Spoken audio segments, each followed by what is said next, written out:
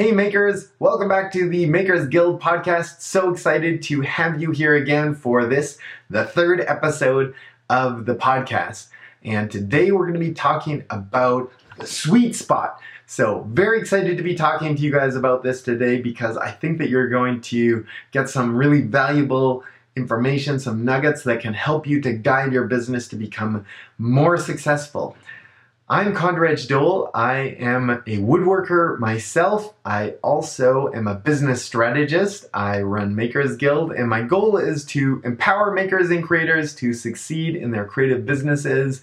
And so that's what this podcast is about, and I really want to dig into this whole concept of the sweet spot. I got this from Mike Michalowicz in his book, The Pumpkin Plan, which, as you guys know, I'm a huge fan of The Pumpkin Plan. It's had a big impact on my business, and you can go so deep with the tools here to really grow a successful maker business. I think it's the difference between kind of a collection of a whole bunch of random sort of strategies and tactics that we can employ to try to, get more sales and that sort of thing, and a real kind of strategic business that is really designed to succeed from the beginning. So that's what this sweet spot diagram is all about. Just a quick note for my audio-only listeners out there. I'm going to be referring to a diagram called the sweet spot diagram, which you can find on my website, makersguild.space. Navigate to the podcast episode and you'll see it there. But don't worry, you don't need that in order to understand this episode. You can see we've got the three circles of the sweet spot, and these represent the different kind of aspects of our business. And when we get all of these parts working together in our business properly, and we've done a good job of getting everything here working, we're going to land in this great location here, which is the sweet spot. And this is kind of where everything starts to flow more easily in business, where we're not kind of fighting for every new customer and grinding out for every dollar and all that stuff. This is the place that we want to be. And the way we get there is by getting these areas of our business in alignment. Let me just talk about what these are. So the first one is top clients. This is our top clients. This is our target market. This is who our business serves.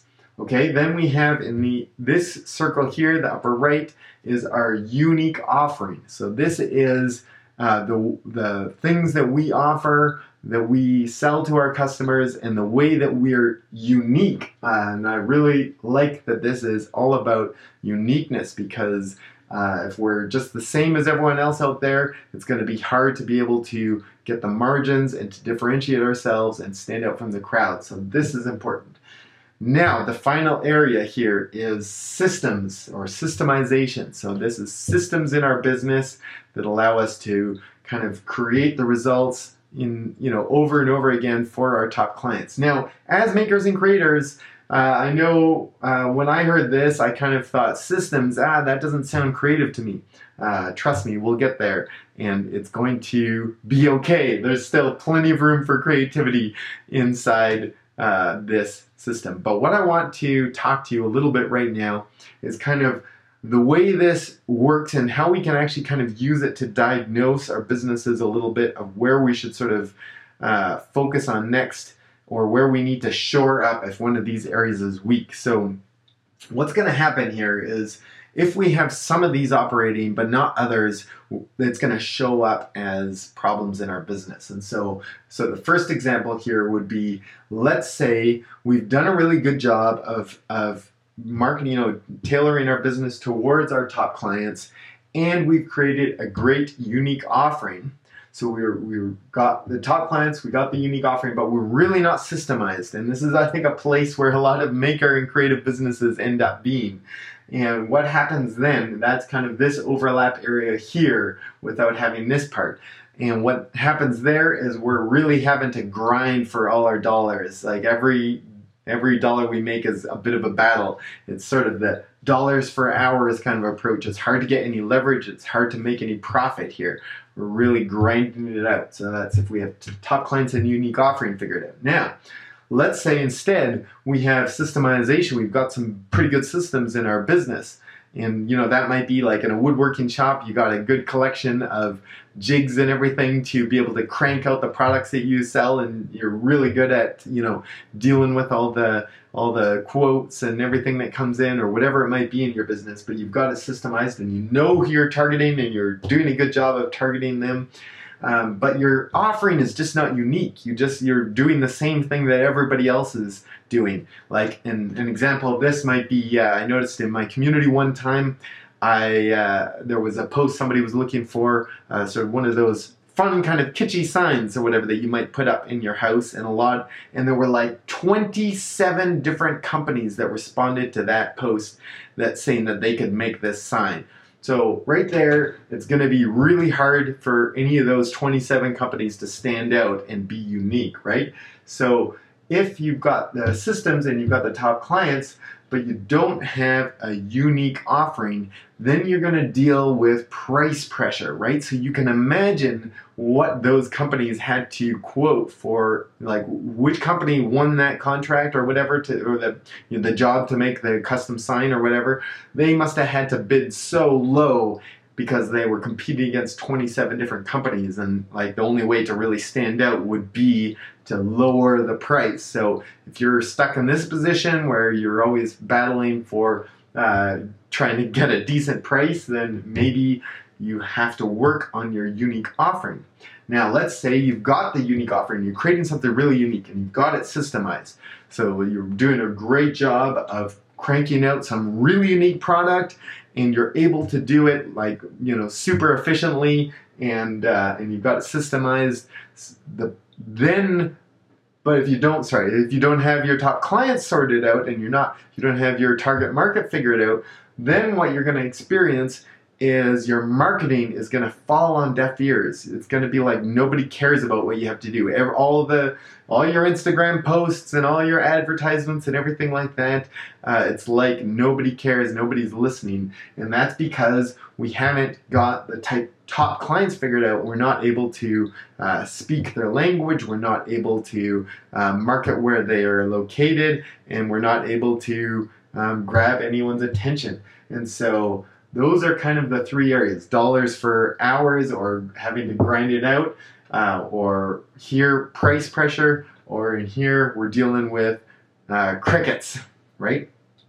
And so that's kind of the idea with the sweet spot. Now if we can get all three working together, then it works out really beautifully, because we've got the top clients, so we're having the right message to the right people in the right place, right? Then we've got a unique offering. We're standing out from everyone else in that industry. Like there's not people competing with us really. We're doing something really unique. And we've been able to systemize our business so that we can kind of crank out the products, and all the different things that happen in our business are sort of flowing smoothly, let's put it that way. Then we're going to be in a sweet spot. We're going to get response to our marketing. We're going to be able to command a high price, and we're going to be able to produce things in a way that is not necessarily we're just 100% tied to our hours that we put in our business, that we get some leverage because of that systemization. Then we can actually make some real profits in our business and create something really amazing. So this is the place that I would love for all of us to be able to make it to, and this is what I'm striving towards in my business right now. And so what I want to do here is I want to dive in deeper into these three areas so that we can kind of get some more clarity about what it is that we need to do, depending on which one that we need to focus on. And the place that I would like to start is in the upper left corner, because that's just the way we do things here, upper left corner, and that is top clients. So let's talk a little bit about top clients, and why does it matter that we have a very clearly defined kind of target market, that we know exactly who it is that we're targeting with our business. It's so vitally important, and it was a big mistake that I have made in the past, and I think it's really common for us makers, because we just kind of, you first start out your business and you're looking for anyone to buy what you make, right? And so if it starts with, family and friends, well, just like whatever those types of people happen to be like, that's who the clients are, and then they refer to us kind of random people as well. Like it's not that it's bad doing business with anyone or what, family and friends and that sort of thing. But if we don't define it, then we can really sort of get ourselves into a bad place in our business. And so let's talk about some of the benefits of having a really clearly defined target market. So having your top clients figured out, if you know exactly what's the demographic of your top clients, and these are like the ideal people, like if you could have the best if you could just pick any, for the perfect customer for your business, kind of taking into account what we've talked about in the last 2 episodes, our immutable laws, the vision, the uniqueness that we have as a business. If we can take all those things into account and find that kind of ideal person to work with us, then what's that person like? What's their demographic? What's their psychographic? I don't know if any of you guys have heard about this kind of idea of the psychographic, but like, how do they think? What are they interested in? What do they like to do? Where, it's not just about kind of the demographics, which is good, which is like age and gender and where they live and those types of things. It kind of gets deeper into what they value, what do they care about, what inspires them, what's exciting to them, what makes them willing to, sort of fork out the big bucks for your work. And so you need to define that as clearly as you can. Now, there's some really exciting aspects to figuring out our top clients when it comes to the profitability of our business. And that really relates to that 80-20 rule. And I'm sure that a lot of you have heard of this 80-20 rule, but the idea is that 20% of the inputs kind of or causes result in 80% of the outcomes or the results. So this was, the Pareto principle, if you've heard of that. It's also called a power law, and it's really incredibly powerful to use it to analyze our customers. So one of the things that we can do is kind of go, hey, if we've been in business for a while and we haven't really defined our top clients, and we've been serving a bunch of different people, then one of the things that we can do to figure out who our top clients are is we can analyze all the clients that we've had over the past whatever time frame that you want to pick, and figure out who are the small percentage of those clients who resulted in the biggest sort of percentage of our profits, but not just profits, but also kind of like the best people that we've worked with, the people who we've loved working with the most, the people who share kind of our vision and that work really well with us. So I'm thinking about the people who align well with our immutable laws and the people who align well with our vision. So some of the things that we can do is we can take a look at the revenue that each profit generated for us, and we can rank them according to that. But then, that's revenue is an interesting number, but the number that really matters is profit margin, right? Is like how much actual profit did we make off of those jobs? Because sometimes some clients can bring in high revenue jobs, but then due to kind of, the process of working with them, sometimes some people are super picky and require all kinds of changes and that sort of thing, and it eats into our profit line, or they push us for price, they really battle away on our price or whatever it might be, and we actually have a lower kind of profit margin that we make off of them. And so another way to rank kind of our customers is to do it by profit, and I think that's a really good way to go. But then it's also worth adding in some other factors, like the one that I love from Mike Michalowicz is, what's the cringe factor? So if this particular, as you analyze those clients, if each of them, if you were to receive a phone call from them right now and you're seeing their name come up on the call display, how excited or how cringy do you feel answering that call? Are you kind of like, oh, gritting your teeth, like, oh man, here we go?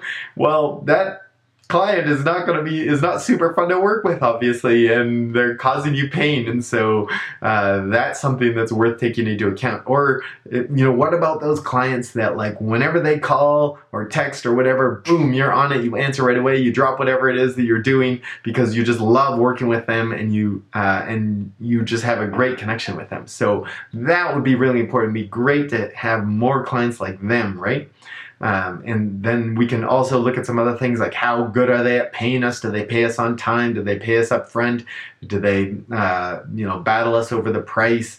What are some of the other things? Oh yeah, like how quickly do they decide on projects? How many sort of revisions do they require? Like all those things, take into account all the things that relate to working with a client in order to find the ones that are our top 20%.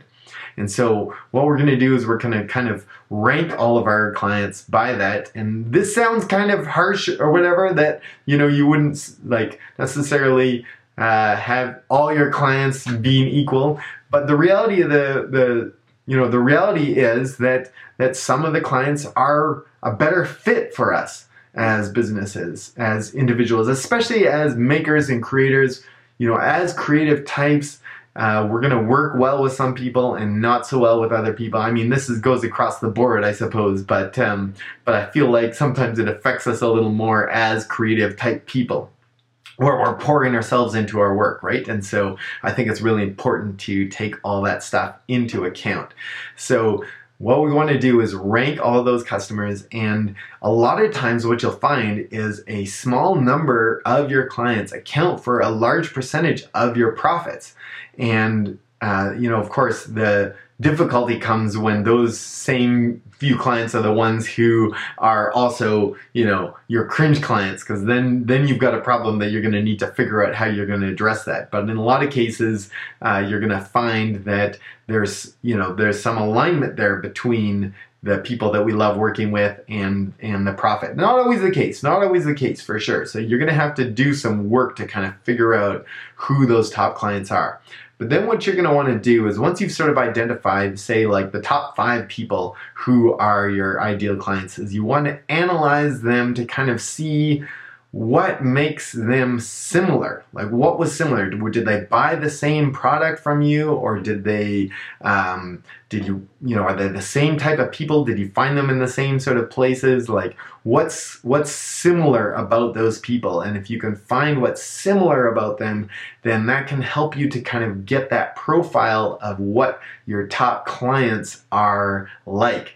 And the math is really powerful if your business follows anything close to a power law, which is where a small number of your clients result in a large percentage of your profits. If it's anywhere close to 80-20, and it may not be that high, but even as low as 60-40, you're going to notice some dramatic results. So if you were to, say, be in a position where you had an 80-20 with your clients, where 20% of your clients resulted in 80% of your profit, let's just make up some kind of example numbers here to imagine what it would be like. So if you were to say that you had 100 clients and you made $100,000 last year, but if the 80-20 rule applied, that would say that 20 of those clients resulted in 80% of your profit. So that would mean that those 20 clients produced $80,000 for you,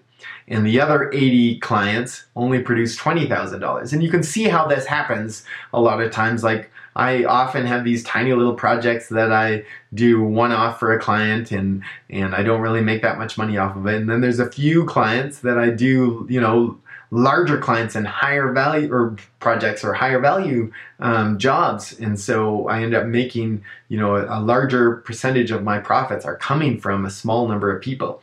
And so if you can, now what becomes really powerful about this, that I really love, is that imagine if you were to take those 20 clients who produced 80% of your revenue and you were to find more people like them. You know, if you could sort of multiply those people because you find out what kind of makes them all similar and what they all have in common.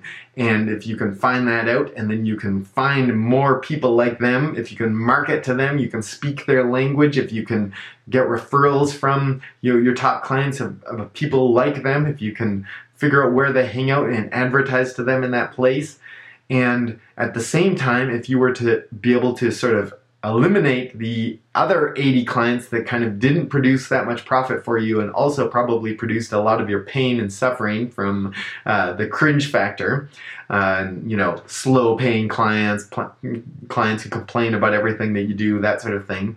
If you were to get rid of those and replace them with your sort of A-list clients, First of all, just ignoring the profit, just imagine how much better your business would be, how much less painful it would be, how much more you would enjoy doing your work. I actually have a friend who's just been in the process of doing this, and he's been eliminating gradually his really painful to work with clients and replacing them and changing the type of work that he does as a result. And it's been already, he's experiencing just a lot more joy in his work. And so, so imagine that. But now let's do the math. So if we were to say that those 20 clients produced 80% of our revenue, and in this imaginary scenario, that's $80,000. So that means the average client there produced $4,000, right? So then if we were to get rid of the other 80 clients and we were to clone the 20 ideal ones 5 times so that we had now, again, we have the same number of clients. We've got 100 of them now, but they're all our top clients. Instead of making $100,000, we would instead make, do the math, $400,000, which is absolutely a mind-boggling amount of profit. Now, I know that's an extreme example, and I'm doing that to kind of make the point. But like, even if you could get half of that result, and you could get rid of some of your most painful clients and replace them with awesome clients that you love working with, and you could, potentially end up doubling your income or something like that. Like it's definitely going to increase your income, right? Or it's very likely going to increase your income. Now, of course, there's going to be some growing pains there as you shift your business, and it's not necessarily going to just happen overnight and be the easiest thing in the world to do, but you can see the power of that and why you'd want to move towards that. Top clients. Okay, so I think I've belabored the point enough that top clients are super important and we need to get that figured out. Now, let's get into just a little bit of what happens once we have our top clients figured out. Well, what we want to do, once we've kind of defined that top client, maybe we've created a top client avatar. You can Google customer avatar to learn about how you can do that. Say you've defined that top client, you've analyzed it and you've figured out who your top clients are. What do we do? What do we do with that? How do we act on that? So this goes across our entire business from A to Z, from top to bottom. We want to tailor our entire business to be completely focused on delivering the very best products we can deliver for our top clients. We want it to be completely custom and tailored specifically to our top clients. We want our message to be sort of targeted to our top clients. We want to be advertising the places where our top clients are hanging out. We want our products to be specifically tailored to our top clients. We want them to be priced for our top clients. We want our customer service to be geared towards our top clients. We want our whole customer experience to be, tailored to them so that they have an amazing experience with us. And we just want to make sure that everything in our business is completely focused on serving our top clients as best as we possibly can. And just delighting them and blowing their minds and just like making it so that they can't even imagine working with another customer or another business, because we just get them. We completely know what they want and are doing it. That's the thing that is going to just really make this powerful. And this gets into the whole unique offering thing, right? We're jumping a little bit ahead about that, but I think they're so strongly linked. But then even with our systemization, like how do our top clients like to be communicated to? Like, do they like to be phone, they like phone call, or do they like a one-on-one meeting, or do they like a text message? Like what is the way that they like to be communicated? We build our systems around that. How do they like to pay? How do they like to be built? How do they like to manage the project? Do they want to, do they want lots of communication, a little communication? Like what do they want? What do our top clients want? And how can we serve them the very best? And what works for one type of person might not for another type of person. So that's why we want to really tailor it to our top clients. Now, the way that we can sort of take the knowledge of who our top clients are and learn how to kind of tailor our whole business around that is by doing something called wish list interviews, which you can learn about in the Pumpkin Plan. And it's so powerful. I really want to dig into it, and we don't have time in this episode. So we're going to revisit that in a future episode. But before we get to that, we're going to cover the unique offering. We're going to cover systemization. So I hope that you will come back and listen to those episodes. In the meantime, I hope that you enjoyed this episode. I would encourage you to take some time to think about who are your top clients? Who are your top clients? Do that assessment, figure out who they are based on the profit and cringe factor and all that good stuff. And I would love to hear from you. So please contact me. I would love it if you would post in the YouTube comments or message me directly, or hit me up in Instagram and tell me about your top clients. If you'd like some help figuring out who your top clients are, I can help you with that. I have some tools that I can walk you through the process of analyzing your clients to determine who your top clients are. And if you enjoyed this podcast and you found it helpful, I would love it if you would share it with another maker friend of yours, someone who might also benefit from it. And if you got something from this, I would love to hear about it. So please message me about it. And if there's anything that you would love to hear from me about as it relates to maker business, please contact me. And so until next time, keep on making stuff, and we'll see you in the next episode.